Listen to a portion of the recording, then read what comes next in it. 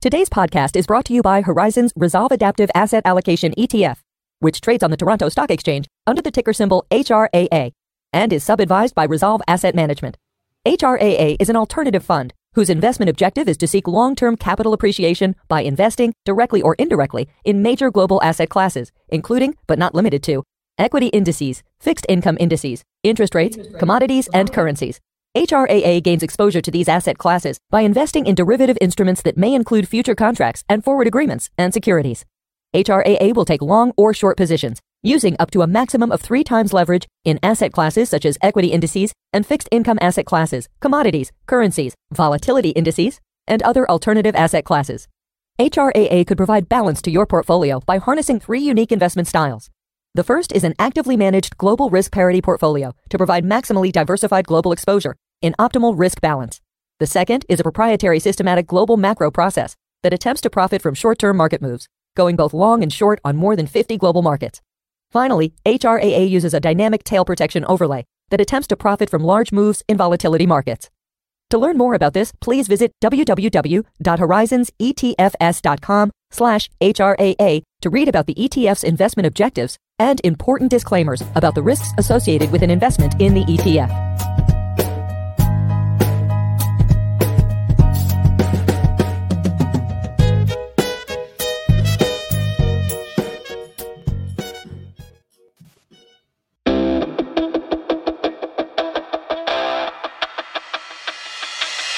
Hello and welcome to Gestalt University, hosted by Adam Butler, Mike Philbrick, and Rodrigo Gordillo of ReSolve Asset Management Global.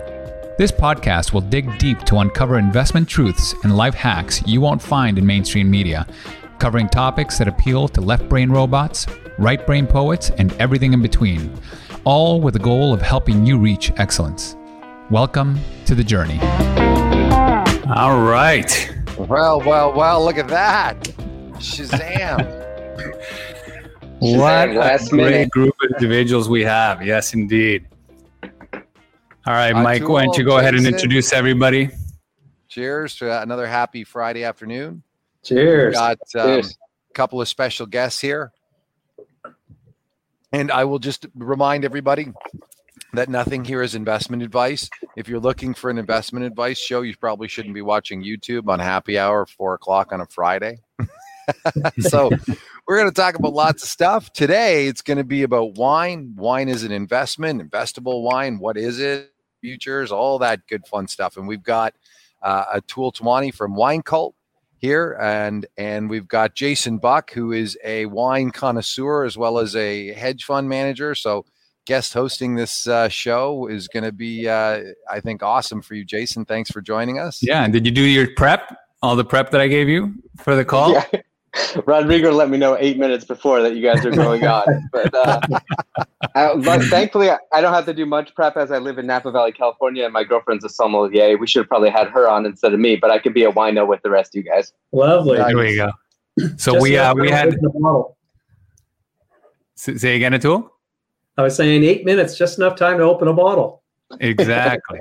We had Adam was going to join us, but he woke up with a random body ache, backache. Turns out he's got 2 fractured ribs. He has no idea how he got it. Butler's the type of guy that might get it from just walking, right? Like I kind of feel like that's his style. He stepped on a pebble. The great thing, Atul, for Jason is that he's in California, so it's actually 1 o'clock for him. And although it was 8 minutes to get to the call, he's just drinking a continuation of what he was having with lunch, I'm assuming.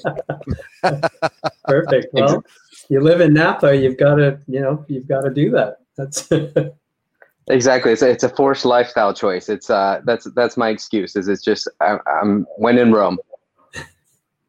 Love it. All right, Mike's frozen. So out of the people in this podcast, I am the one with the least amount of knowledge in wines.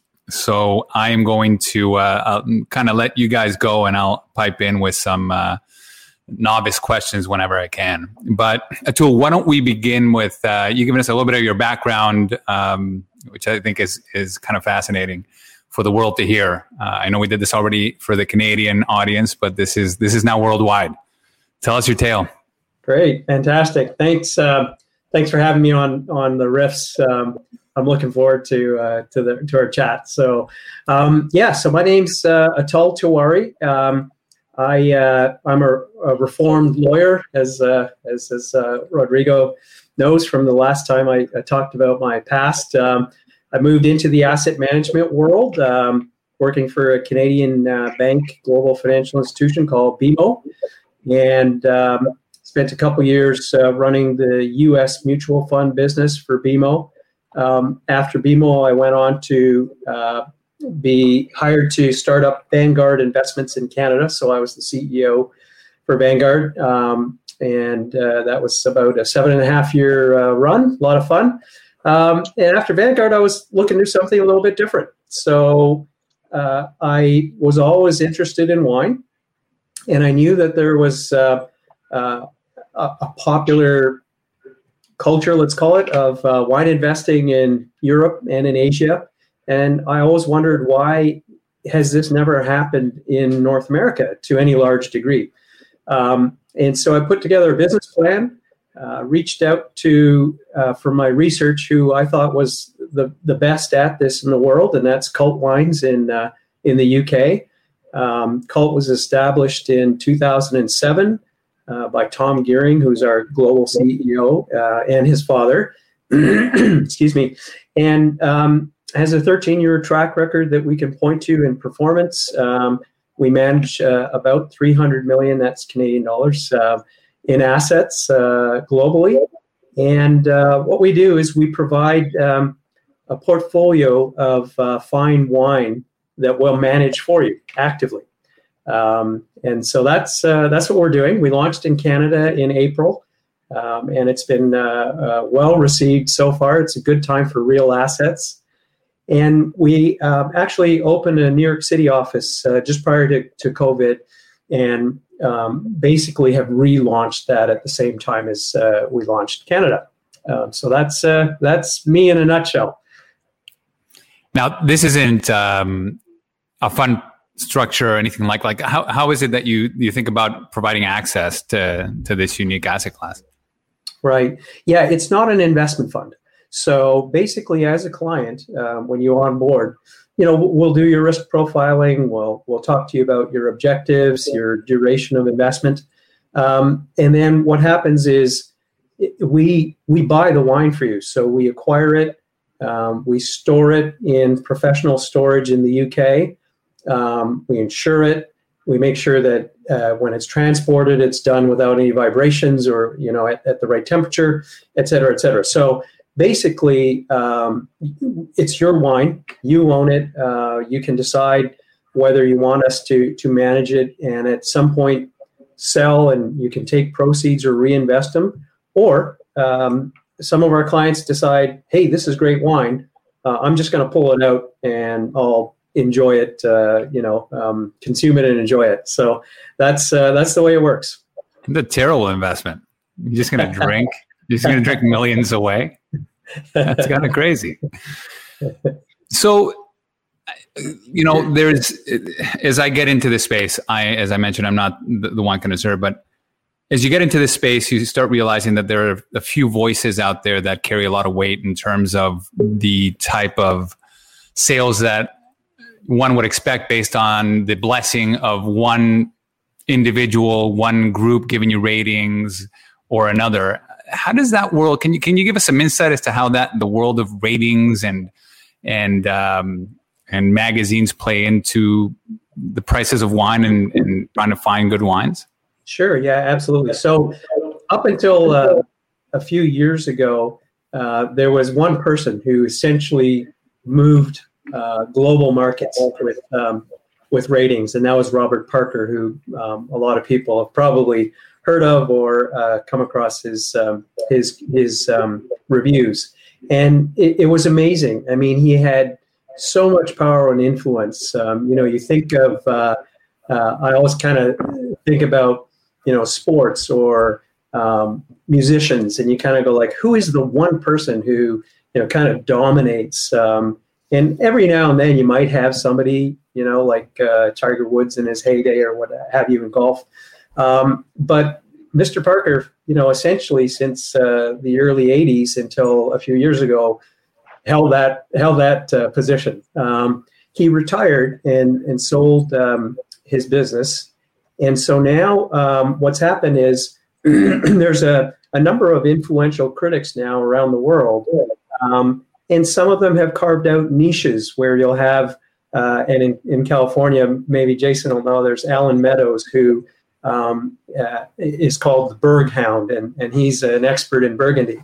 And there's great critics in Italy that are experts in Italian wine. So it's kind of neat to see what's happening.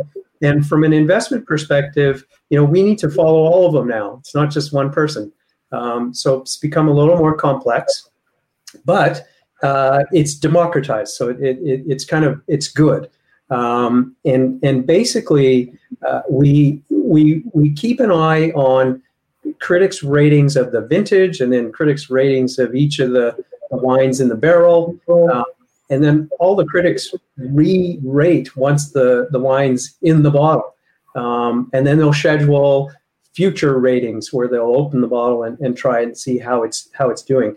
So one of the many inputs in our investment process is exactly that, which is tracking ratings and anticipating perhaps if an influential critic is going to raise a rating, obviously demand increases for that wine and the prices go up. So that's part of what we do. Can you tell me, like Rodrigo is asking functionally, right? It's not an investment fund. You're giving them advice and you're basically buying and storing the wines properly for them. But I assume they're coming to you because they want actual investment advice about what they're buying. So is that primarily what you're offering is like, look, we're buying these first growth Bordeauxs, and are you buying the futures as part of the acquisition process? Like, how do you give advice to the clients for building out a proper cellar? Right, yeah. So again, it starts with understanding the client's objectives. And so, for example, if you're balanced and you're looking for a balanced approach, then we'll tailor the portfolio in a way that quite likely will include, as you say, first growth Bordeaux that's reasonably conservative. You have a reasonable idea of return there, and so long as we've done our work on vintages, and if you can acquire it at a reasonable price, then that would make sense. If you come to us and say, look, I'm a growth investor in wine. I want to, I'll take the risk and I want to kind of try to shoot the lights out, if you will. That's fine. And in that case, we'd look at other potential avenues for you to do that, which would be, if it's Burgundy, sort of up and coming producers that we know are great winemakers and they're starting to get acclaim. So, that's a pretty good bet, if you will, for growth. And then we'll look at potentially other regions. And we talked about this in the last time Roger and Mike and I were chatting, was some of the wine producing regions like Chile and Argentina have some iconic wines that are now sort of getting more international acclaim, and therefore prices are rising there as well. So you kind of think of that maybe as an emerging market sleeve in your portfolio. Go ahead, Mike. Well, I was just wondering, did we talk a little bit about the En Premier or the wine futures and how they work yet, or not you yet? Guys covered that?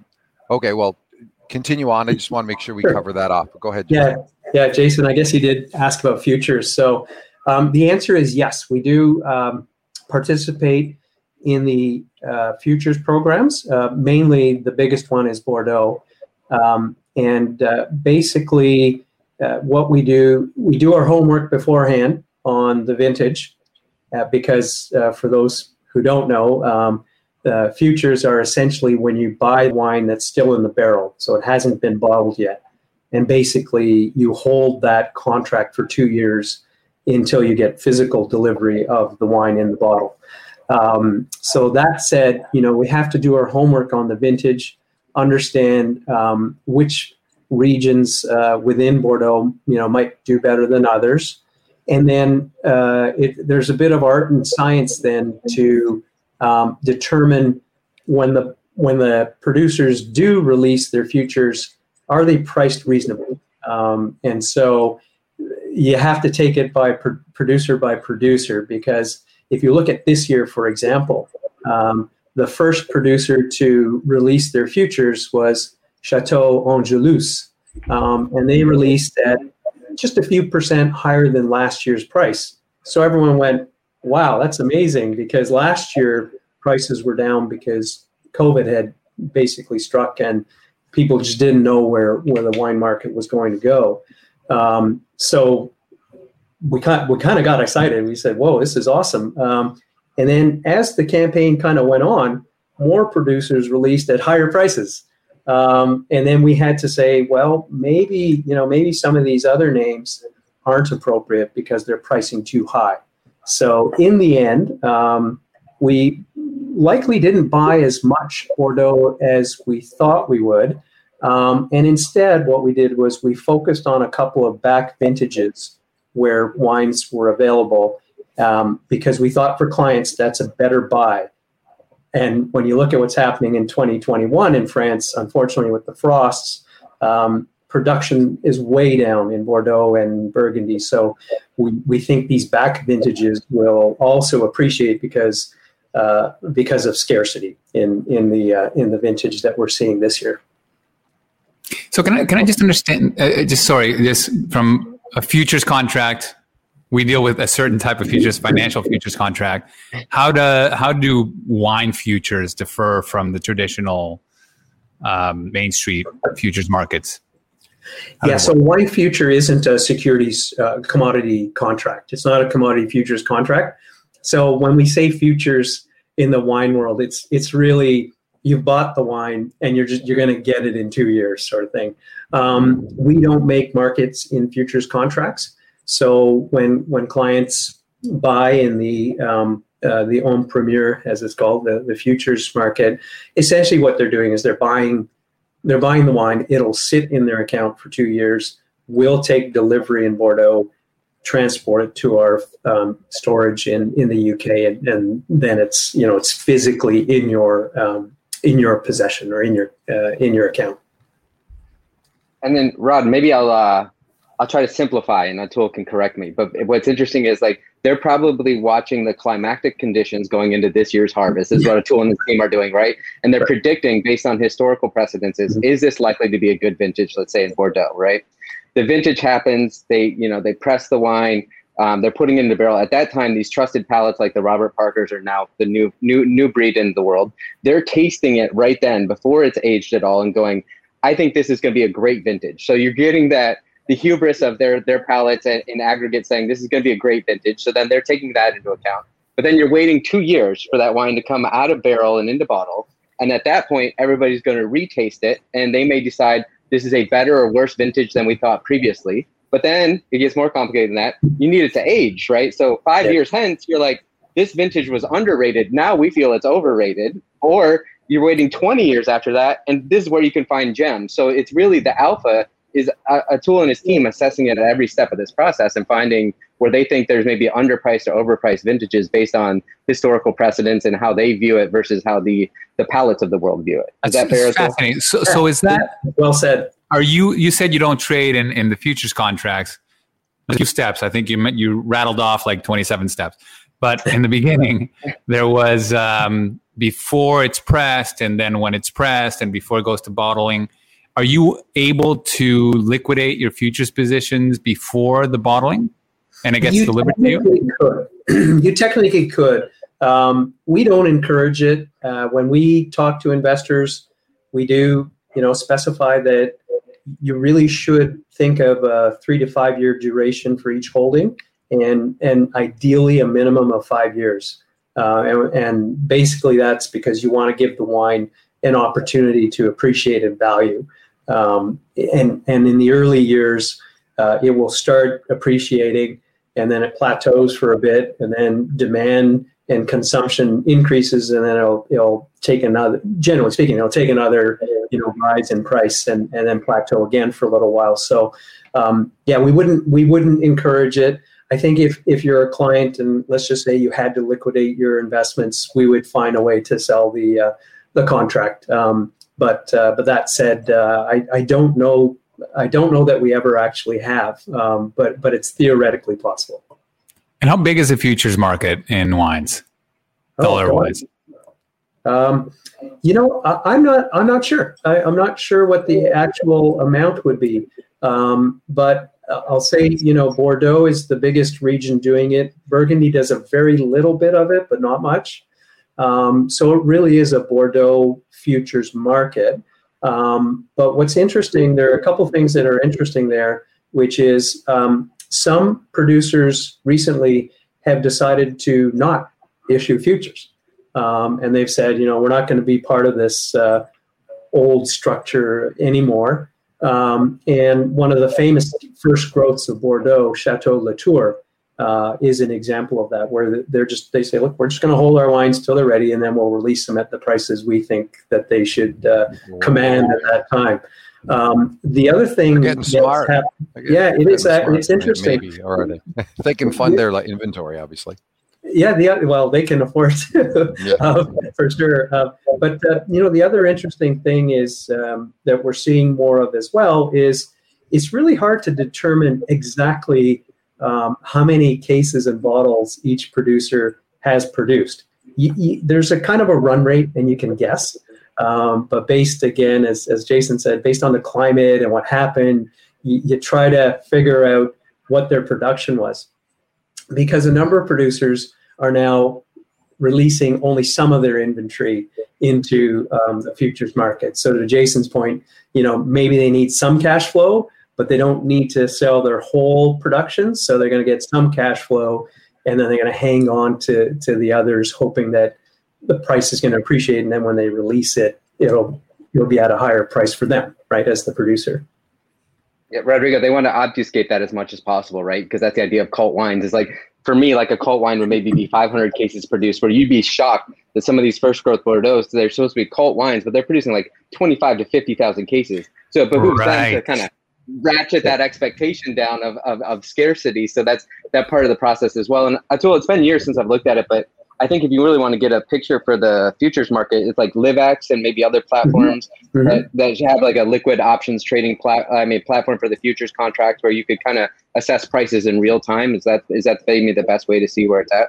Yeah, that's a very good. You clearly have a lot of knowledge of the wine market, but absolutely, LiveX is the stock exchange for wine, and it's based in London because. I think a third of the global trade of fine wine goes through London traditionally. So LiveX was started in, I think, the year 2000. Globally, there's over 500 participants in the stock exchange, or the wine exchange, let's call it. And you have to be a professional, in other words, a merchant or an investment firm like us. You can't join as a private individual. So basically you've got the professionals, let's call it, around the world who are buying and selling these fine wines and trading them daily. So you've got a market. And that was important to me as a reformed lawyer when I was looking into this and setting up the joint venture with Cult Wines. Was one of the things with alt investments, obviously, is, you want to make sure that there's an ability to properly price the assets. And in this case, it's wonderful because you've got a third party exchange pricing daily. So as a client, when you sign into your account, we will update your positions daily based on the LiveX feed. And so one of the questions out there was, do you fully pay up the futures, or can you just partially collateralize them? In our case, we haven't fully paid up, but other offerers, let's say, of futures may just require deposits. So in Ontario, and Jason, I don't know if you're familiar with Canada much at all, but we have a very strict regulatory regime when it comes to alcohol.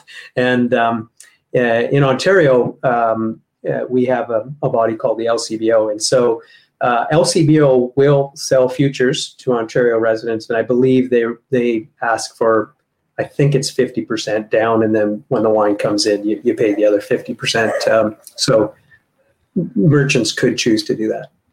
Yeah, as you know, we have the same Byzantine regulatory standards with our 3-tier system that actually comes out of Tide House, which is from Prohibition. We're still working with 100-year-old laws here, and we're trying to distribute alcohol throughout the country within that system. And so, as you imagine, it has a lot of the rentier class in there taking their cuts, and it's very similar in Canada.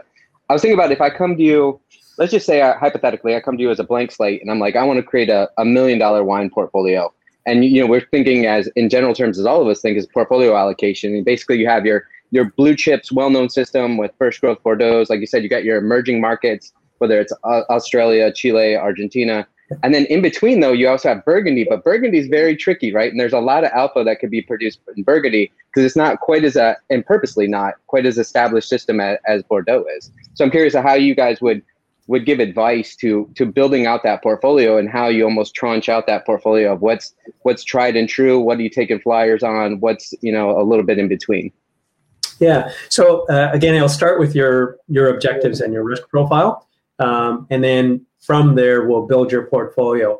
If it's a $1 million portfolio, you can be very diverse, and just like any other asset manager, we preach diversification for all of the reasons that we all know from Brinson and others. So when you look at if you go on the LiveX website, you can actually see their sub indices for each region, and you can see how each region has performed, and say over the past 5 years. And you're absolutely right. You'll see Burgundy kind of going like this, right? It's had remarkable growth in price, and the dispersion between Burgundy and when you get down to, let's say, Rhone or rest of the world, is actually pretty meaningful. And so again, we believe that you'd have to have a diversified portfolio by region, and then based on your objectives, again, you'd probably have your core of first growths, and if we can acquire Grand Cru Burgundy at a reasonable price, and in the volume that you would need, to meet those size portfolios, then obviously you would hold that too.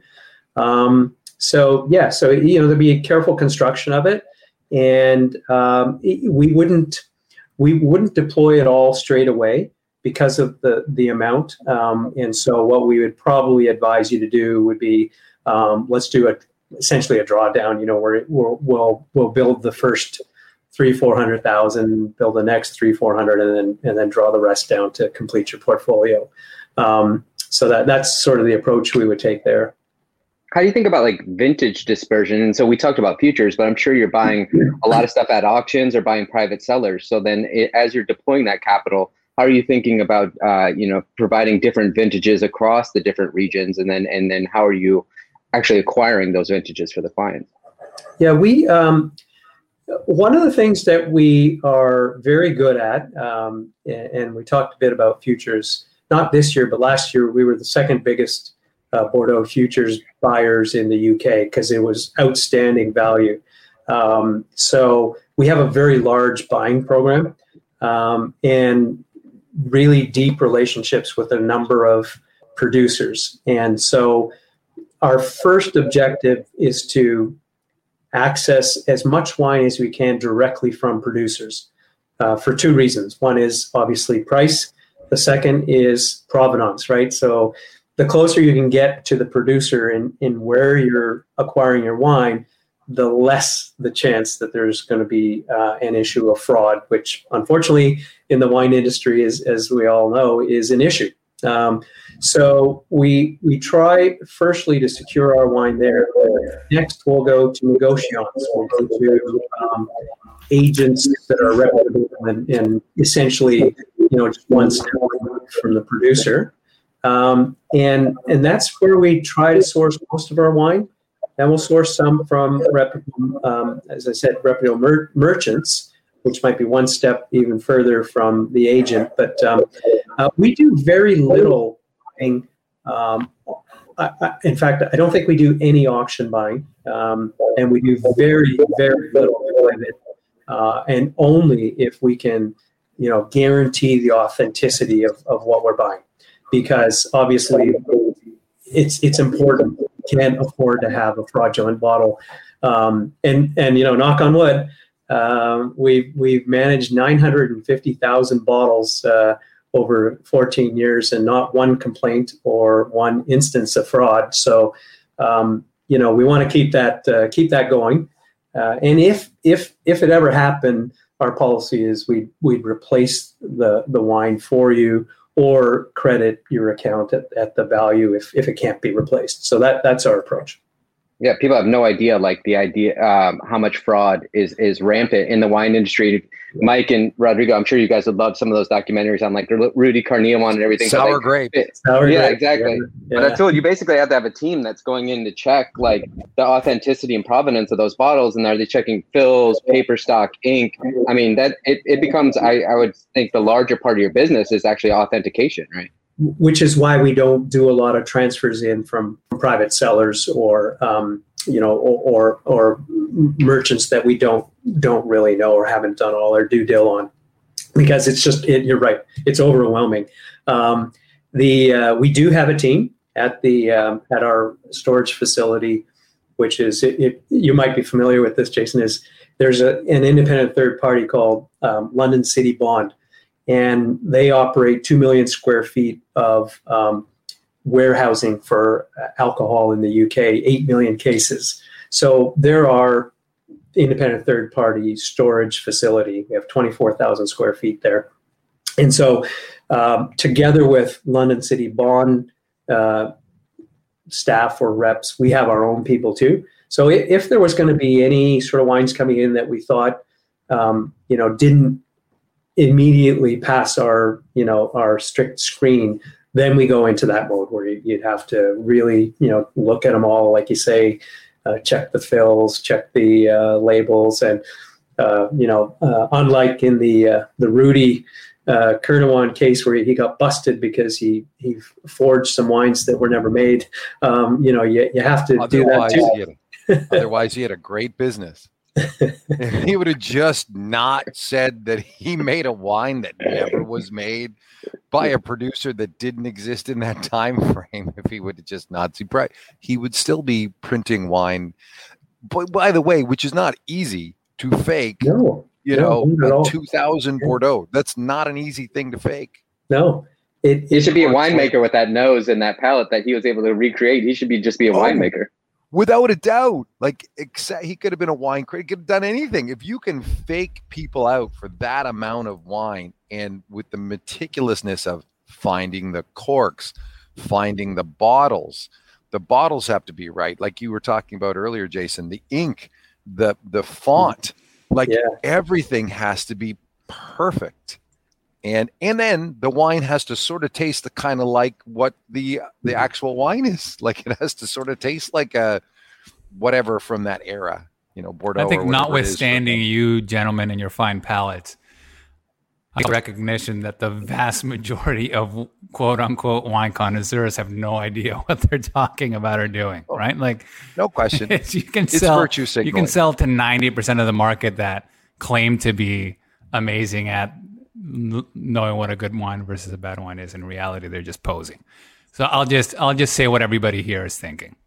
All 150 watchers of this podcast right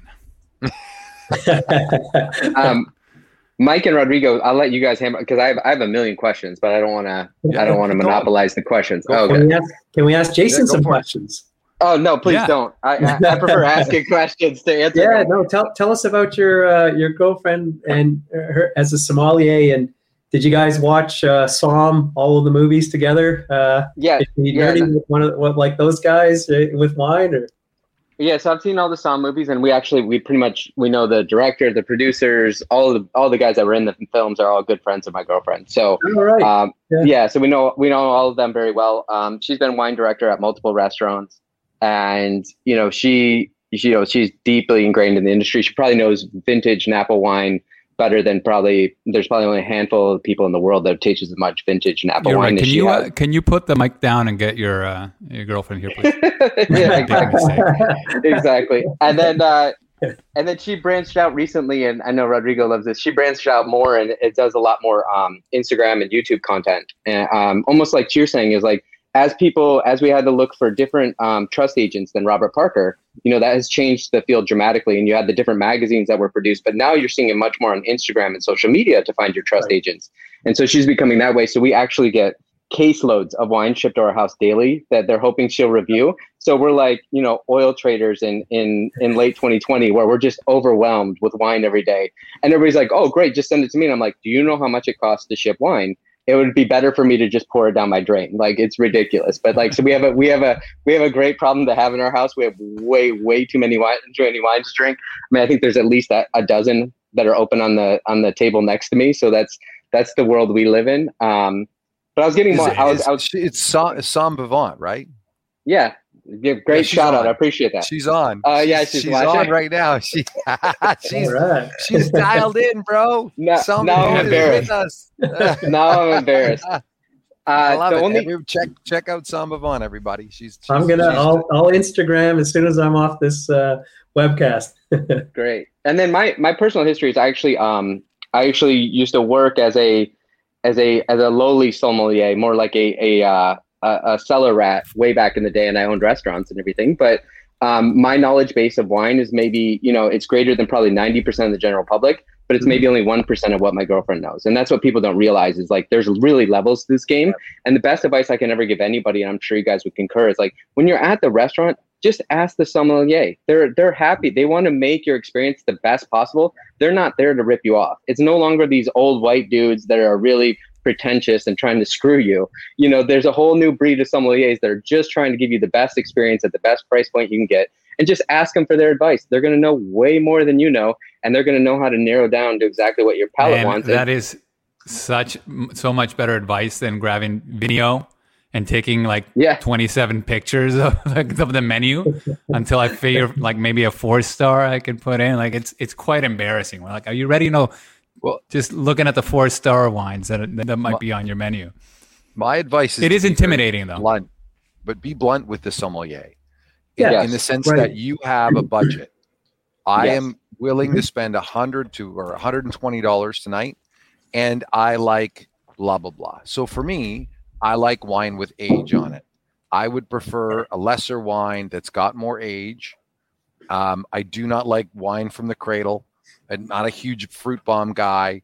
I want it to have at least matured. I want something at least in its adolescence, which is hard. Depending on where you are, can be very difficult. In Ontario, it's actually really hard to find appropriately aged wines at restaurants without having to actually give up an arm or a leg. But then in other places, it actually is quite achievable. So if I'm going in and it's a wine cellar that or a restaurant that I'm not familiar with, there's a couple tricks I have. One is look in the Magnum section. There's always magic in the Magnums, right? If you have a group of 4 or 6 people, make sure you look in the double bottles. They sell less, they turn over less. So a lot of times there's a little bit more age on the bottle, and you actually usually get a slight deal on that second bottle. So if the bottle's retailing at 100 and it's going to be 200 for the Magnum, you get it for 175. It does age slower in a Magnum too. But that's how you got me into wine 11 years ago. Do you remember that, Mike? Yeah. Oh, yeah. Remember? Oh, my God, Buck, we got to tell that story too. So we just partnered up. The tip on the tip. You go in, you say to your sommelier, my price tonight is $150. I like something with more age on it. Send me where should I be looking in this wine book, and they will help you. Yeah, before Rodrigo gets to his story, though, Mike is saying excellent advice. But even more importantly, if you're in a business group or whatever, and you don't want to say that price out loud, they're amazing. The sommeliers are Sherlock Holmes, right? All you have to do is point to a few wines you're looking at. That gives them the hint of the price range. They get it, and you point to the wines that you prefer. They also get your palate. Then, I remember my girlfriend, when she comes to the table, she's like Sherlock Holmes in it. She's asking questions like, "What hotel are you staying in?" She's looking at the watches that people are wearing, because a watch tells a lot about you and all those things. So she's slowly sleuthing down that funnel to try to narrow in this person, because she wants to have a good time. And like Mike's saying, especially on the Magnum list, there's a lot of stuff on there that maybe they're not moving. So if you get to know that sommelier and they like you, they're going to hand sell you that bottle, and they're likely to give you a discount or a deal on it, because they want you to have a good time, and they also want to turn over their cellar. And with that, Rodrigo, sorry, you can get to the one last thing on that. There's nothing that does a restaurant more good than a Magnum on a bottle in the table of the restaurant, right? It gets everybody else looking for Magnums. Yeah, so you do one Magnum that night, you have that on the table. They're like, yeah, they got a Magnum. You should get a Magnum. And all of a sudden they're rolling through some stuff. So, I mean, some of it's an experience. You're having something special. And if you've got 4 to 6 people, you're going to go through 2 bottles anyway. And there's nothing that sort of represents a nicer time and more specialness to the event than doing the Magnum size. And then I remember introducing Rodrigo to wine, and we were sitting at this place, good Italian restaurant. And he said to me, he's like, I'm ordering some wine. And he's like, why would anybody ever pay more than $20 for a bottle of wine? I will never do that. And I said, I will bet that is false. And it's not only false, but it's false within this year. You will order a bottle of wine. It was within the week. I ordered a nice Amarone that afternoon. A Magnum. A Magnum of it. It was, and I was like, oh my God, Amarone. I've never tasted anything like this before. Right. And this is like, I was fairly young then, still, early in the career, went to the restaurant with my wife. I'm like, I'll take an Amarone. I'm like, that'll be $250. I will take a Rioja.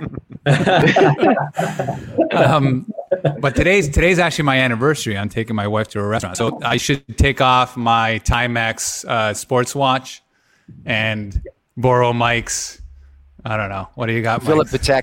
Throw your Philip Patek on. Probably throw on JP's Rolex. That's right. Well, These are actually, because I've never actually used it. Timex is actually the right thing for you to wear there. Actually. Exactly, it's the right thing. It tells about your personality, and that helps you figure out your palate. Right? It's all connected. All those aesthetics are connected. I'm curious, like though, we talked about buying this as an investment, but let's be honest. We're talking about the enjoyment, and the enjoyment's the biggest part of it. And I remember back in the day, we used to have a heuristic like decades ago that basically buy a 3-pack, right? Sell one, flip it, make some money back, sell another one, and drink the third one, right? And that's maybe a terrible heuristic for the way you guys do it. Much more sophisticated now. But I remember there was also these firms back in the day in like Luxembourg where they would sell your wines for you, but they would have like quarterly meetings. These were more funds, and they would pop the bottles like in this in their wine cave, or it was actually inside a bank vault. But it was also for the enjoyment on a quarterly basis. So, I know you guys are giving the investment advice, and you're talking about bonded warehouses and on shipping, you got to worry about the bottle shock. But how do you suggest the customers really enjoy that wine? And I assume you're also saying, hey, this is your vintage range. This is the time to be drinking this if you want to actually consume it. Yeah. So we, again, since the clients own their wine, as I mentioned, it's open to anybody to take possession of their wine. There are some complications, obviously, in jurisdictions like Canada, where you have to do it through your local liquor board, and there are taxes that are applied that might make it not worth doing. But that said, historically, what we have found is 80% of the wines are investments, and so they get sold. Clients will either redeploy or take proceeds.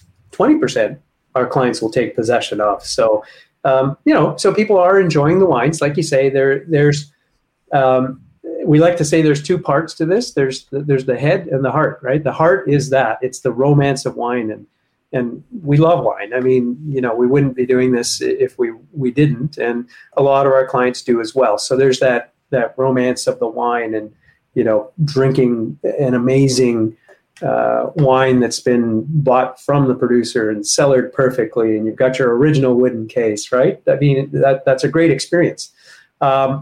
But the other thing that we do is we do provide those experiences for clients as well. So, we'll put on tastings. We'll in a number of our global offices. So we have 6 offices globally, and around 80 people in the company. And so, we'll have we do wine education. So we'll host WSET classes, and we get a number of people signing up and being part of learning more about wine.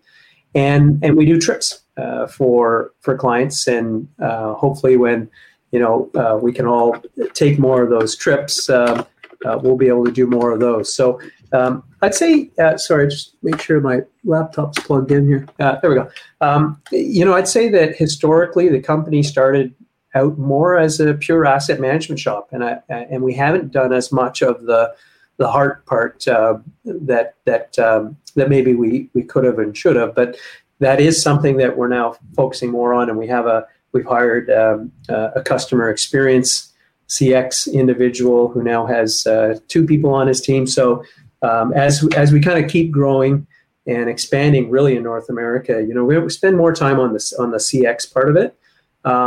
And just a last point there is we're in the middle of a refresh of our branding, and in September we'll roll out a whole new website that'll be a lot more user friendly, and we will have a good portion of it dedicated to education. So you'll be able to go on there and read about producers and wines and some of those other wonderful things us wine people love to do. So you're absolutely right, because they do go hand in hand. So let me pull on that thread, and I'm gonna read something out loud because I think it's an interesting point of view.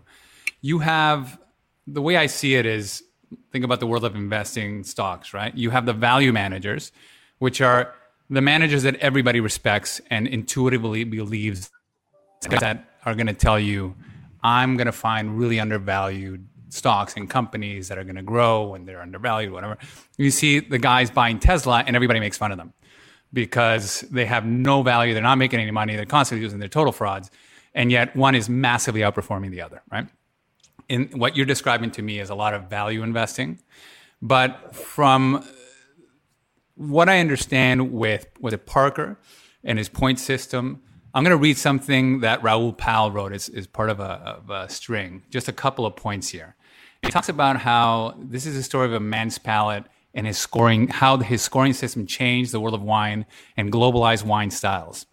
So this is, this is the wrong one. So he says the U.S. became the biggest wine market in the world as Parker had made it easy to understand wine, but his palate changed wines forever, and wines became standardized to it in order to get the famous 90 score so they would sell with big dollars. And the world of wine began to get distorted by these super big, high alcohol wines that were stripped of terroir. Yeah. And were fruited on overripe wines. You see, no one had a choice not to change their wines. So do those sell better and make more money than, and those may be something good for your investment side of things, but not for your heart? Like, how do you?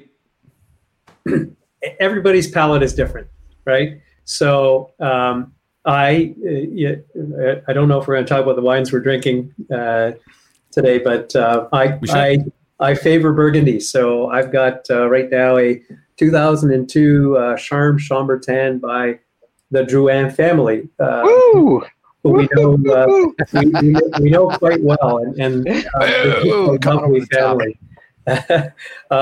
And that's my taste. I love Pinot Noir. I love elegant wines that are balanced and like Mike with some age on them.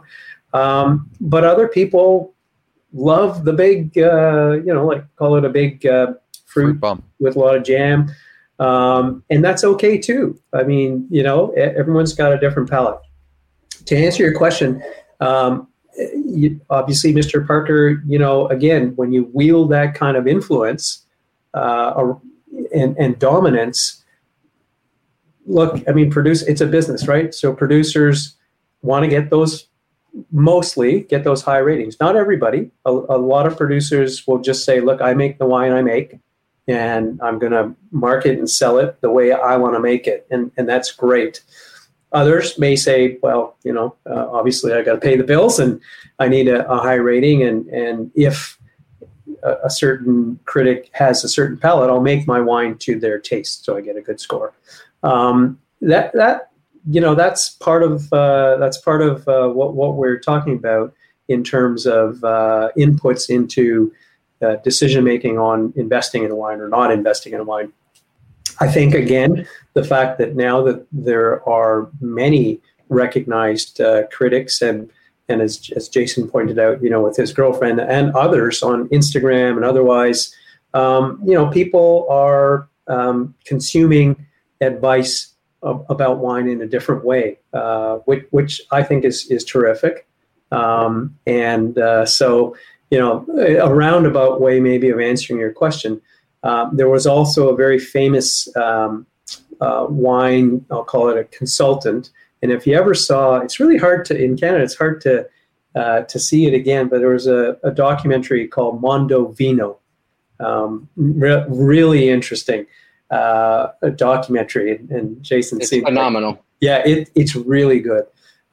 It's not on any of the services in Canada right now, so I've been trying to rewatch it, but I'm sure in the US you can see it. Really interesting, and they do have a feature on Michel Rolland, who is this famous wine consultant who would in fact go and consult with wineries to create a wine that could potentially get a higher critic score. And he was called, I think, the flying winemaker because he'd be flying all over the world with Chile, Argentina, Australia, France, and consulting with all these wineries to create wines that would get high scores. So that happens.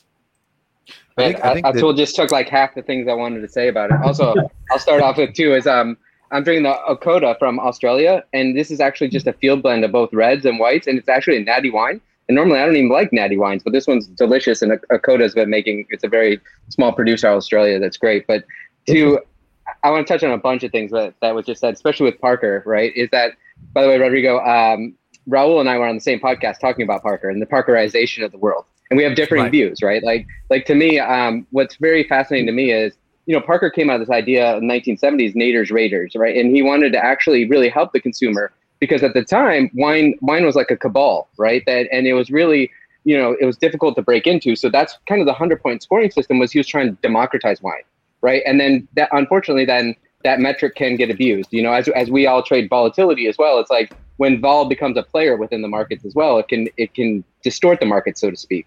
But I don't think it's prudent to hate on Parker because honestly, he brought so many people to wine. It's like if I wanted to hate on Starbucks, right? Because I actually drink third wave coffee that's, very specific producers. But without Starbucks coming in, I would have never had the third wave producers. So I'm thankful for Starbucks. And so I'm also thankful for Parker because it brings more people to wine. And yes, a 100-point system could get distorted. And I was going to bring up Michel Rolland too and his micro-oxygenation and everything. But basically, it got to a point, yes, where at the high end, everything was built around Parker's palate. And it's not Parker's fault per se. You just became, the 800-pound gorilla. But the best part is, like, now this has become very dispersed again. But the best part is, even if that does happen, all of the value and the good stuff is always on the periphery of life, right? And so you need experts like Atul and his team or other sommeliers or different people in the industry. Is if you don't like Parker's palate, great. It shows you the wines to stay away from. And then you can search out these hidden gems and likely the price point is going to be lower. To Raul's point, Raul loves vintage Riojas. Well, because Parker didn't love them, he can still get a deal on a vintage Rioja. So it's just like everything in the world has trade-offs as we all deal with on a daily basis in our investment portfolios. Yeah, I mean, I got into Riojas because at the time it was all I could afford and it's the only thing I liked. Right. And it was interesting to see Raul talk about how undervalued the Rioja was because it gets no love.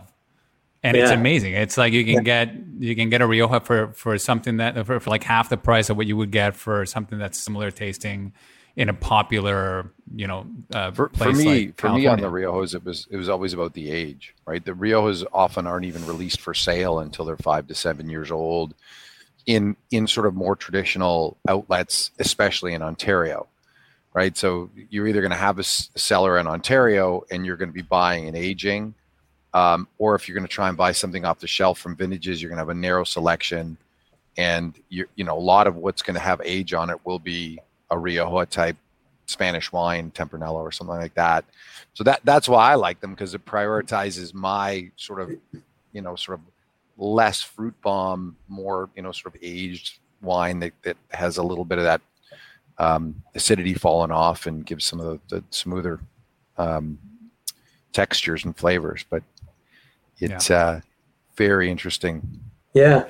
I'm picturing Adam in traction in the hospital bed, but Adam is asking, what are the carrying costs on wine as far as on the investment side, as far as fees, storage, spoilage, well, etc. as long as it's not near Adam's house. Like if Adam has a wine cellar within his reach, that is just a serious negative carry on that.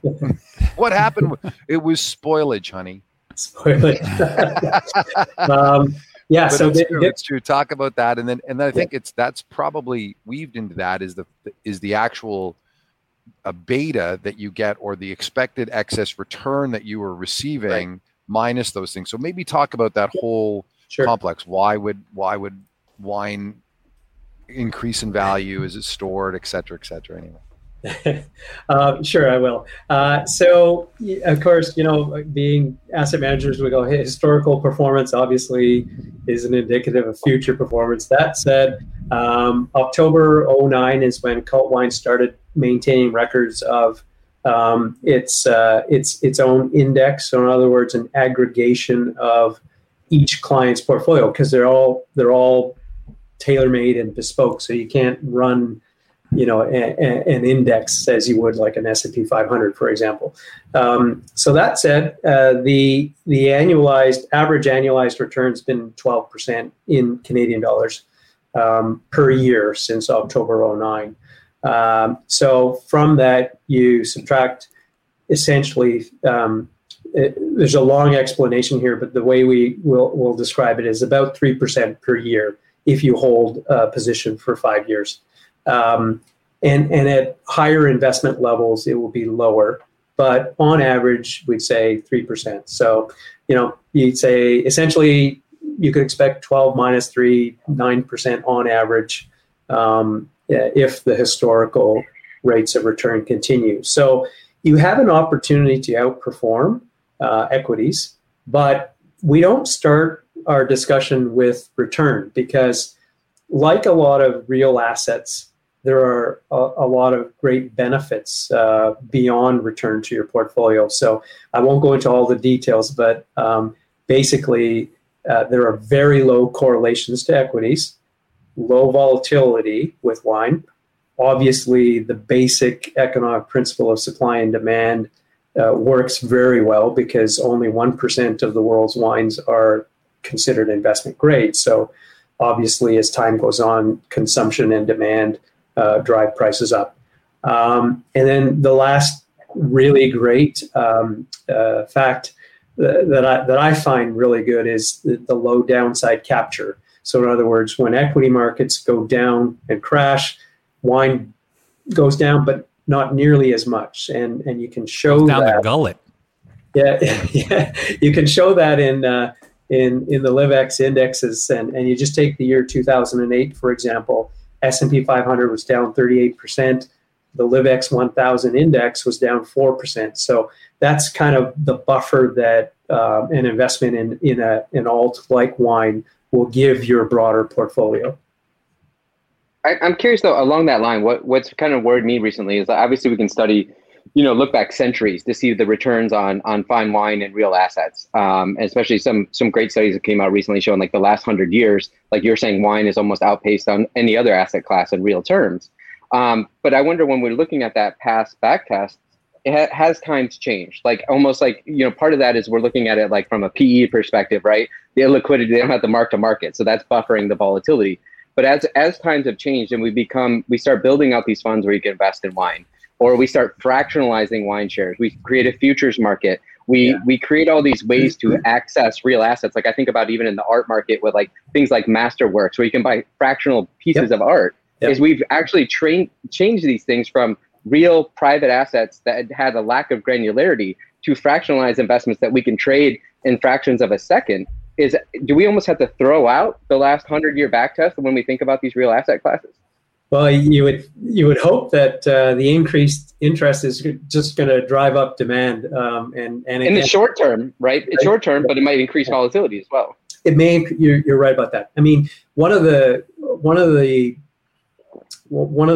reasons why wine doesn't drop nearly as much when equity markets crash is because if you look at the profile of the investors or holders of wine, they're not likely to be panic sellers. And they don't need the liquidity. Right. And we know that from our client base, right?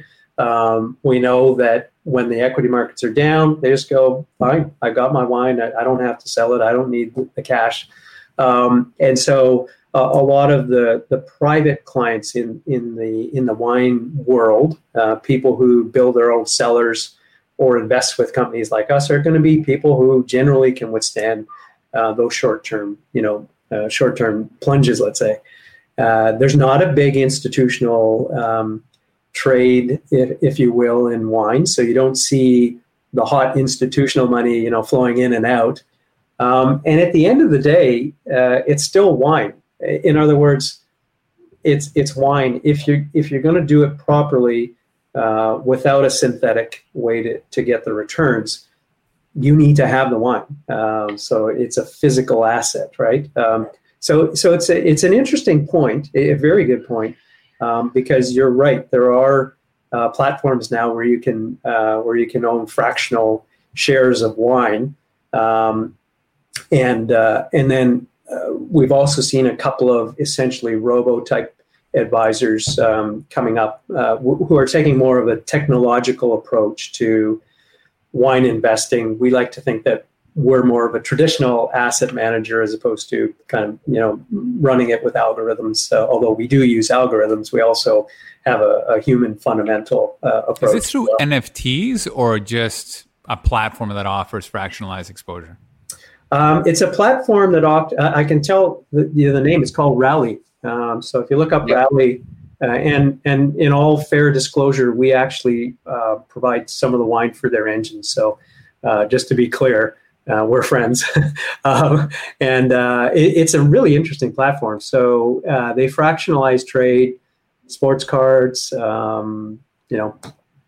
don't know if Michael Jordan sneakers, but all kinds of collectibles. And when I was on there last week, my kids are crazy dinosaur fans, and I saw it was a fractional ownership of a triceratops skull, and I thought, that's really cool, but I'm not sure they're going to appreciate the fractional ownership. They'd rather have the actual triceratops skull, I'm sure. But yeah.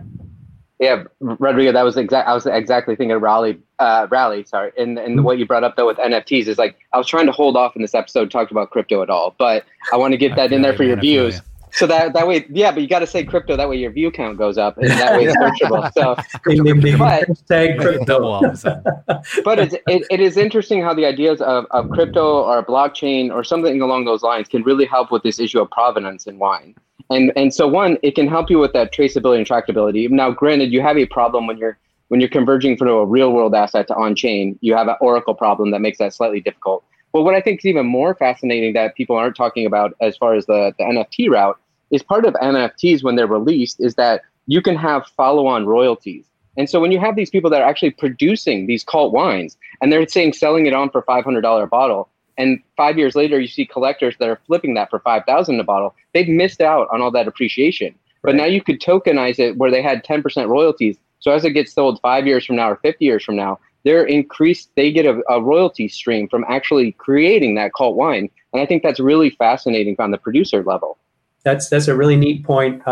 Just a couple things on that. So we do invest heavily in technology. We've got data science teams.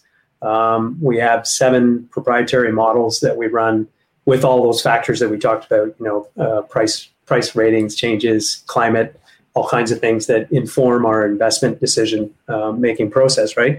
And we actually did an NFT that I think closed last week or the week before.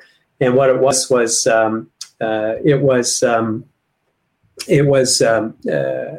an opportunity to buy a barrel of Chateau Angelus. And the people were bidding on it, and they would get the whole barrel bottled. You get a trip to the winery and have a dinner with the producer. And there was an artwork commissioned as well that went with the NFT that was purchased. So it is kind of neat. Wow, that's so cool. As far as I know, yeah, it is cool. As far as I know, I think we were the second. I'm not sure, but I think we were the second out there to do an NFT, because I think Acker did one with Ligier Belair, an awesome producer out of Burgundy. So we're kind of we're starting to put our toes into some of that. I can say that we're currently blockchaining our inventory. So there's a number of reasons why this is going to be really helpful to our operation.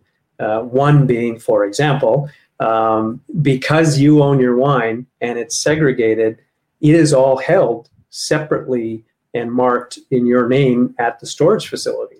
So if you as a client, if Jason wants to sell Rodrigo a case and you're both clients of ours, that's great. But we now have to go and forklift all the cases on top of it off, get that case, find Rodrigo's area, and put the case there. That's what you have to do. If you can blockchain that, you're already saving a whole bunch of time because you just ledger it. And Jason, to your point, ultimately we think and we feel that we hopefully can get to where you're blockchaining it right from the producer. And that, you're absolutely right. Fraud, you can't say that it won't ever happen, but it's going to be a lot harder for sure. When you've got records of where it was, what temperature it was stored at, how it was moved, who owned it, who owns it next, that's going to help. Yeah, you could even implant chips to even think about humidity and temperature levels on storage capacity. That would be fascinating too. Are you using like the IBM Hyperledger to figure out, is that the blockchain you're using to figure out the client's portfolio allocations, or what are you? Yeah, it's not IBM, but there's some good ledgers out there, and probably can't say too much more on it right now. Yeah, but, that's right. But Rodrigo, if you think about it, like how brilliant is it? Like I think about the analogy of like Lady Gaga, right, wants to create a new album, right? But she's going in studio. It's going to cost money. Right. So she sells each song for $1 million. And whoever buys it, though, can get a royalty stream off of it. So if you apply that to wine, instead of buying the futures, if I'm going to make it, and I have at least 2 to 3 years before I can actually sell it, people can buy a barrel of that and then get the royalty stream. More importantly, like you're saying, you can go get a world-class artist to put the art on their label, and they get a royalty stream off of each bottle sold, and in perpetuity as well. So it's crazy that I saw the use case for artists, right? Artists sell their piece, and then Atul, your wife and my wife worked in the same auction house in Toronto, right. Richie's Auctioneers, right? Yeah. So the world there was kind of interesting because they all had relationships with the artists, and their artists were being sold at auction, and it was almost sad to see their pieces go for such high prices that they got zero of, right? They would get kind of like a benefit that, okay, my piece sold for X, now my new pieces can sell at a higher price. But once it's out of their hands, they have they get no benefit, no royalties, nothing. So I saw the use case for NFTs with being able to get that continuous royalty every time they sold. I saw the use case, NFTs, to fractionalize wines, to allow the masses to participate.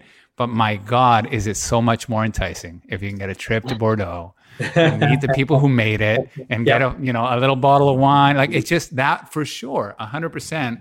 Is going to make this market and of course anything that you fractionalize in NFT much more appealing. What a great new world. To Jason's question, I mean, that's part of the hard part, right? Which is you're getting whatever it is, 220 bottles, let's say, or whatever comes out of a barrel, and you have dinner with the winemaker 1 year in, so you try it out of the barrel. That's your barrel, and then 2 years later you get it. You can to Mike's point, Mike should have bought it because you can tell him however you want a bottle. You want magnums, you want D-mags for a big party, they'll do that. And then you can even, have your own label sort of thing, which is kind of cool, like your name on it.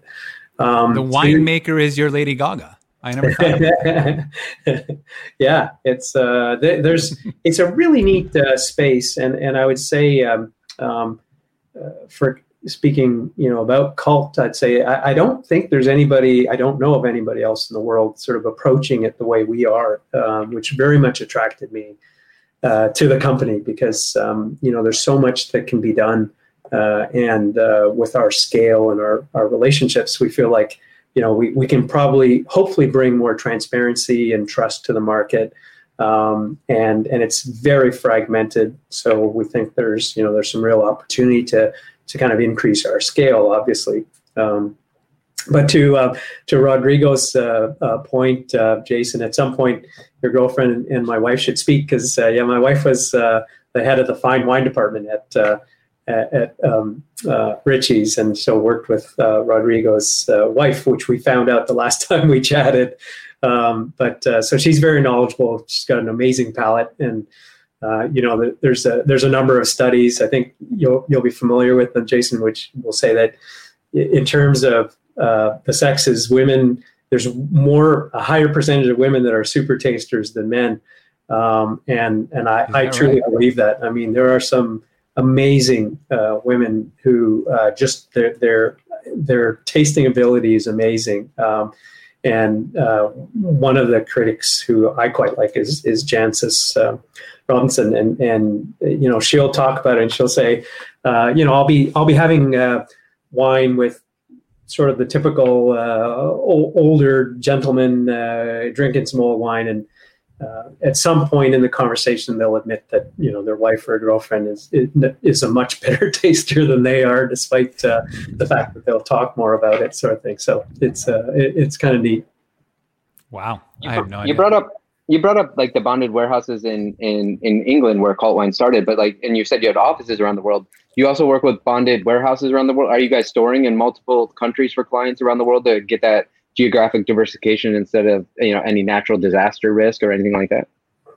Yeah, good question. And I'm kind of I'm intrigued by that from a couple of perspectives. One is, obviously we're looking to grow right across North America, and the U.S. is a very big market. Traditionally speaking, you can store wine obviously in warehouses all around the world. The issue from an investment perspective becomes liquidity. So again, if you're storing in London and you're selling to Europe, it's a lot easier to move the wine. If you're moving to Hong Kong, it's easier too. If you're in the US and you're selling to Europe or Hong Kong, then you've got to make sure that the wine's being transported properly. And I think the way that, generally speaking, the world markets have developed, that's part of the reason why you see more wine investment firms in Europe and Asia. But my personal view, is that if you can create more liquidity within the U.S. market, then that's not an issue, right? If you've got enough buyers and sellers and warehousing in the U.S., you should be able to match more. So it's going to be very interesting, I think, for us as we look at the U.S. market as to, is that something that can be done? It hasn't really been done by anyone yet. And so I do know LiveX has a representative in the U.S. I believe they have U.S. trading hours, but you may just need that sort of thing where you need an exchange to facilitate these trades within the market, so you don't have to worry as much about issues around transportation.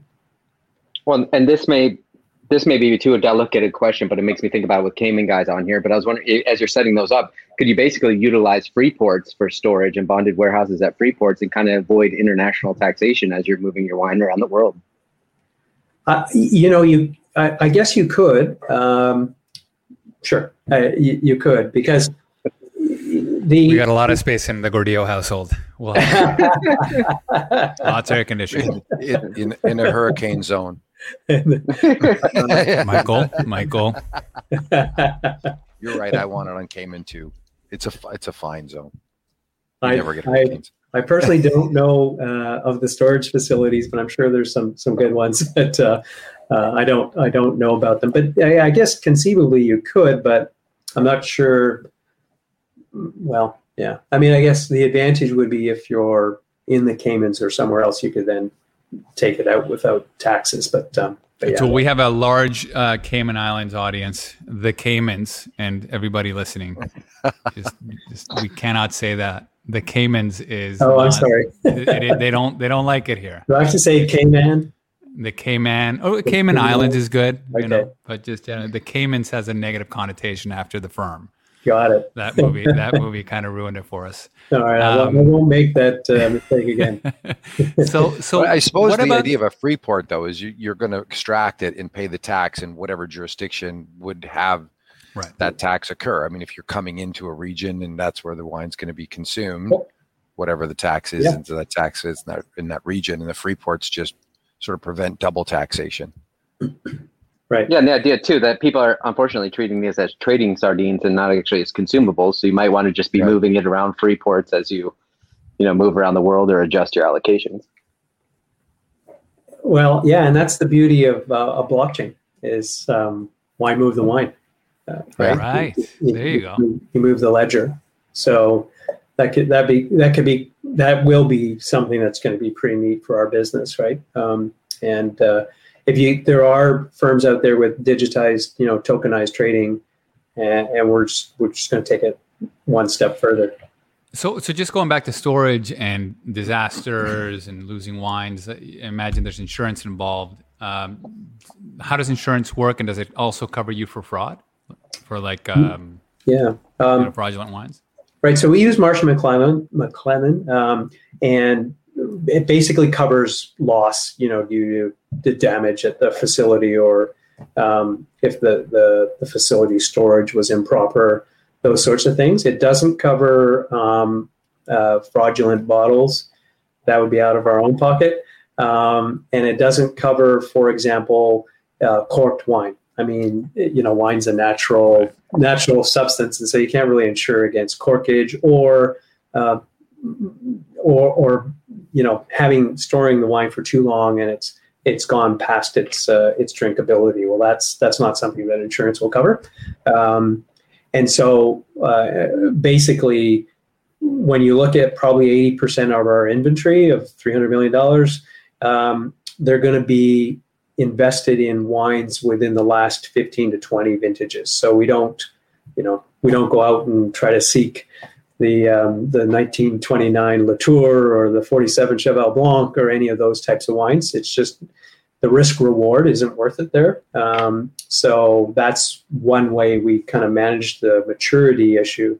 You can't manage the corkage issue and fraud. We've talked about how we mitigate that. I'm just thinking about how much smarter a tool is than the rest of us. As actively managed funds keep diminishing over time asymptotically. If you get into the wine business, every year is a new vintage. So it's like you're just re-upping your expertise every year. It's just brilliant. And also what didn't come to me was the fact that it's again like certain cryptocurrencies where it's a supply and demand thing, and supply goes down every year. Right? Like you just, totally. So here's my next question, right? When we ReSolve adds this to their hedge funds for 50% of their allocation, how much liquidity can you take? Right? What's the ticket size where you're like, okay, we're going to need to push this out over a year? And pun intended on liquidity. Yeah, that's right. So liquid asset. So basically our sort of rule of thumb is if you've got a portfolio that's 100 to 150,000, we can essentially liquidate that almost right away. If it gets up to about 250, 500, we need probably 6 to 8 weeks. And then if you're talking like sort of in the millions, then you want to ease it into the market. It's not unlike, although there's liquidity in both senses of the word in wine, at the same time, you don't want to have huge market impact, right? So if you're moving a large position globally, everyone's going to know you're moving it, and so you want to ease that into the market so that you're not having that the market impact that you don't want to have when you're selling, right? So it's a bit of a managed process because we have managed portfolios, and we do have portfolios that are into the millions, but we don't often see, and I can't speak for the company on this one because I don't know. I don't think we really see the $1.5 million portfolios where someone says they need to, liquidate right away, for example. if you institutionalized it, I think for us, we would think about it in a different way, and that might be to then create the actual investment fund, and then you'd have to have some, some clear parameters around liquidation, et cetera, for really large positions. Right. Okay. Yeah. But Jason, that your comment is kind of funny in a way, because when I was at BMO, I started their ETF business, and at Vanguard, obviously, it was ETFs, all the time, anytime, and so I'm a big believer in that approach to your core portfolio, right, where you can actually, don't try to beat the S&P 500. You can do it on asset allocation, but on its own, it's really hard to beat the S&P 500. It was. There's some opportunities now with the things that are going on in the tech world. But all that said, I believe in that in the core part. But it's really interesting to me because although I definitely appreciate the value in active management. Obviously, it has to be in a space where you can create that alpha, right? I would say your beta should be free, your alpha you should pay for. And I think everybody would be happy to do that. So in coming into this space, for me, it was really neat because I totally get the value of the active, because we've got people on the ground in all these regions. We've got relationships with producers. We've got scale. We've got probably definitely more data than any investment shop in the wine world. So we kind of feel like it's an advantage. And it's an advantage that we have, and there is nothing illegal about that advantage. And so it's kind of neat, because you're sitting here with all of these levers, and you're going, this is kind of cool, right? You do really have an opportunity to outperform. That's took fantastic. all those years to convert you into active, eh? Look at that.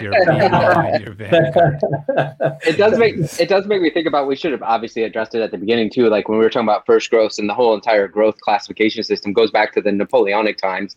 And so there's like you said, there's those 5 first growth that are like your blue chip, that's like your ETFing of the world, but like there's a lot of room for alpha. And so even if we go to like Burgundy to make it more specific, and like you're saying, you have Grand Cru and Premier Crus that are listed, and people can, that's kind of your blue chips, but there's a lot of wiggle room in there that I assume you guys derived your alpha, saying these are the hidden gems that we can find in Burgundy. Yeah. And there's a lot better chance of finding them in Burgundy than there is to Bordeaux. So how would like your expert staff, like if I just want to, I'm saying, hey, I just want hidden gems, alpha of Burgundy, how do you guys assess that market? So that's where you've got producers who were winemakers at great houses, and they've gone off on their own, and they've purchased some land, or they're buying the grapes and making their own wine now. And so those are the kinds of producers we like to focus on, because we know their winemaking skills. We know that they're going to be good at selecting their grapes if they're buying them, or the parcels that they're buying. And it's just a matter of time for their wines to kind of catch on and hopefully appreciate like some of the Grand Cru labels that we all know and love.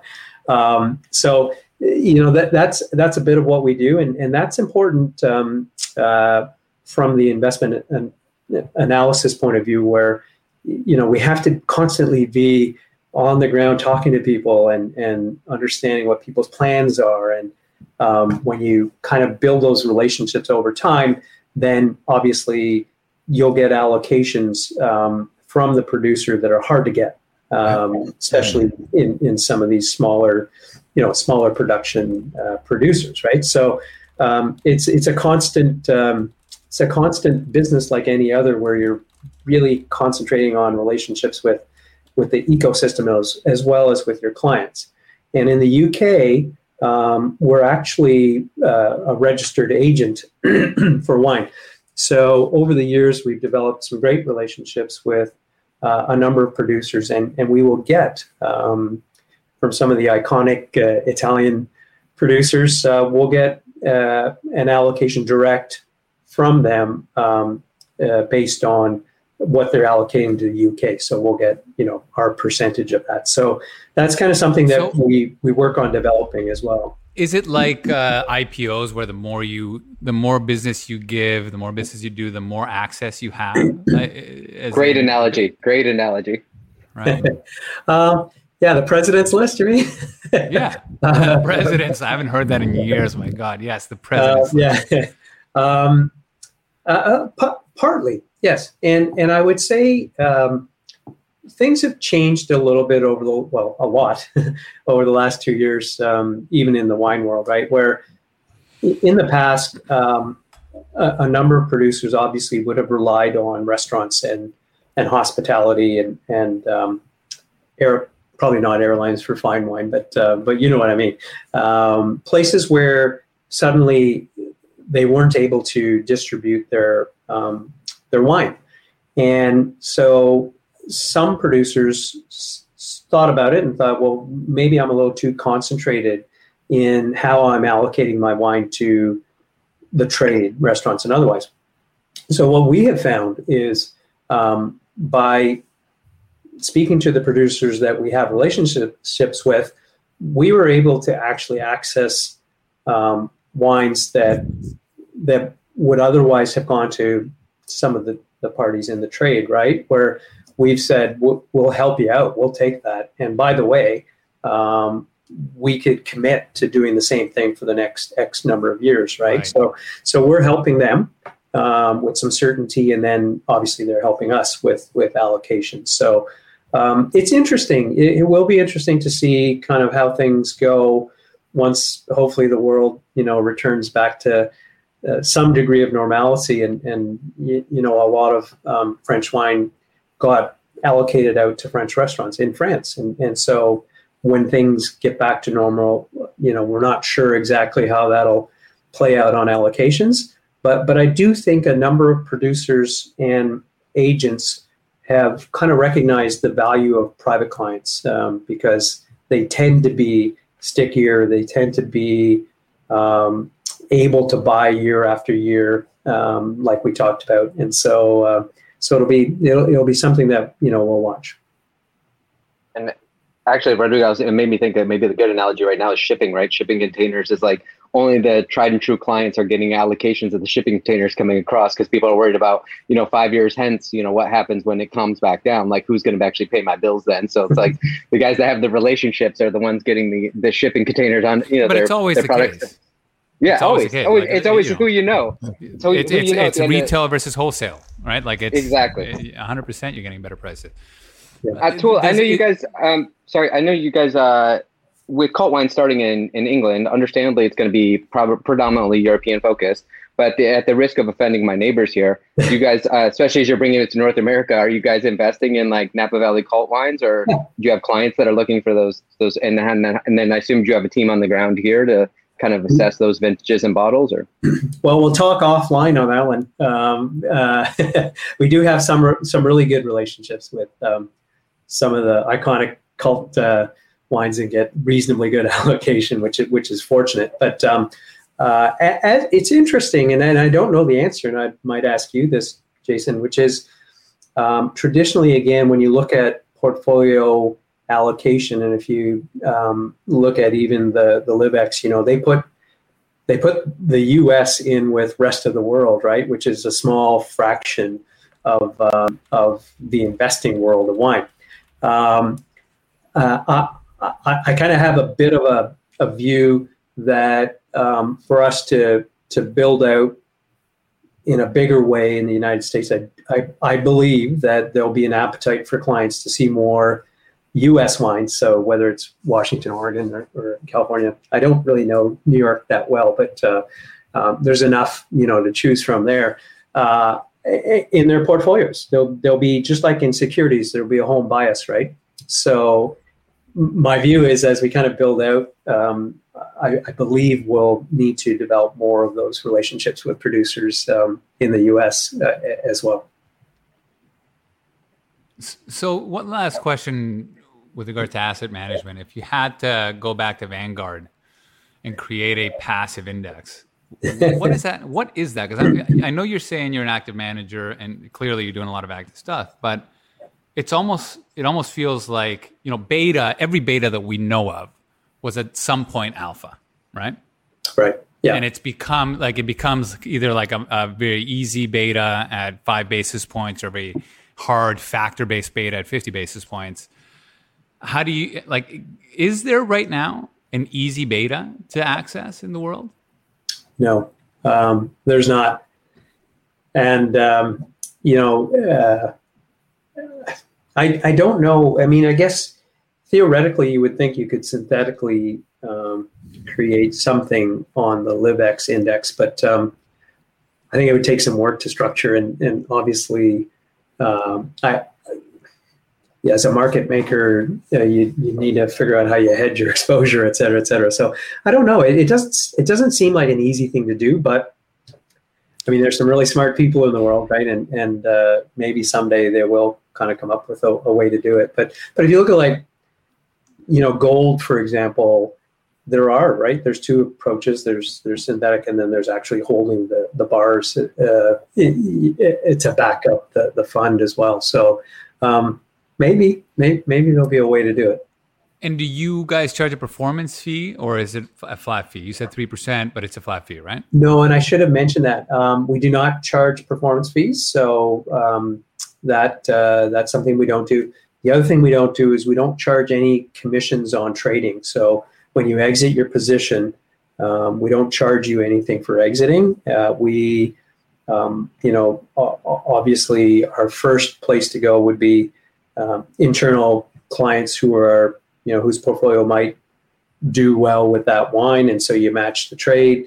And then we'd go to merchants and traders around the world. So we have offices in Hong Kong and Shanghai. And so there's a really great opportunity for us when clients are exiting to actually sell to people who are active traders in those markets of wine. So we do things like that to minimize the impact of commissions. We will go on LivX, but in that case, we eat the commission. We don't charge it to you. I'm curious, when you're from the business standpoint, when you're raising assets, especially in COVID, we had a large consumption of wine during COVID. So I was wondering if that was a nice tailwind of you guys raising AUM. And then frequently around here, they talk a lot about, how do they get the next generation, like Gen Z, into drinking wine? And I wonder if that's a false conceit, right? It's more of it's not just at the age cohort. As we get older, right, and we have a larger asset base and disposable income, we start collecting wine in our old age, not in our young age. So maybe you're going after maybe the wrong demographic. And so are you guys looking with, for people with AOL email accounts, or how do you find clients? AOL. It's mostly direct. It's word of mouth. It's our Trustpilot scores are amazing. Our retention rate is amazing. So basically, when you become a client, you're happy, you like it, and you stay and you re-up, as you would say, Jason, almost yearly, right? So it's a nice business that way. So it's mostly individuals. It's generally emerging high net worth, ultra high net worth. That said, we do have a product, and I can speak for Canada. In September, when we do our brand refresh, right now our minimum is $45,000 for a portfolio manager and a personal, a person who's going to give you advice. But we're going to roll out a $15,000 to $45,000 product that'll be automated. So you'll do your KYC online, and we'll run your portfolio and rebalance for you. Our goal is obviously to make it more accessible, and at those levels we might get more early investors, right? So that's kind of how we view it. But you're right. Right now, I think I don't know the exact average age of our clients, but I know that as a cohort, it's sort of 50 to 60 is the biggest cohort. That said, what we're finding so far in Canada and the US is that we're getting a lot more in the 40 to 45 age, and so it's a little bit different than Europe, which is great.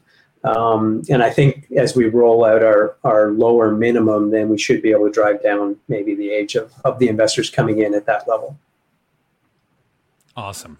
Well, guys, we're coming up at an hour and a half, and Mike hasn't said a word in 45 minutes, which is like the longest You guys were on fire. I've ever been looking at Mike where he's remained silent. So, Mike, do you have any parting questions? None. I was taking it in. You were all over it. I'm like fascinated. You know everything about wine. So I just, the curious mind took over. You guys were on fire. Awesome. Well, I know from the last time we spoke that your wine knowledge is pretty robust as well, Mike. So I was surprised you didn't jump in with some zingers for Jason. He's been texting me about Jason's hat all we weren't going to afternoon. talk over each other. So I'm like, we're not going to talk over each other. You guys talked for 45 minutes. I tried to say something. I waited for a gap. It's taken this long. Well, it was fun, guys. Thanks. Thanks for having me. And it was a pleasure meeting you, Jason. And, enjoy the rest of the day out in California. It looks wonderful out your window. Yeah. Stick around for a post-commercial conversation. Just briefly. It'll be about 10 minutes, this commercial that's coming up. So just everybody gird their loins. Thank you, guys. Jason, thanks for coming in at such short notice. Pinch hitter for Butler and at Atul. Can't wait to see you guys again, whether we're in Toronto. I think, Mike, are you guys going to see each other or not? Because you're in Toronto. My schedule's pretty tight on the last week I'm there, so I think I'm gonna miss him. Next time through, let me know. Awesome. Thanks so much for your insights, gentlemen. And thank you, everybody, for sticking around. Thank you for listening to the Gestalt University podcast. You will find all the information we highlighted in this episode by visiting investresolve.com/podcasts. We also encourage you to engage with us on Twitter by searching the handle @InvestorSolve. If you're enjoying the series, please take the time to share us with your friends through email or social media. And if you really learned something new and believe that this podcast would be helpful to others, we would be incredibly grateful if you could leave us a review on iTunes. Thanks again, and see you next time.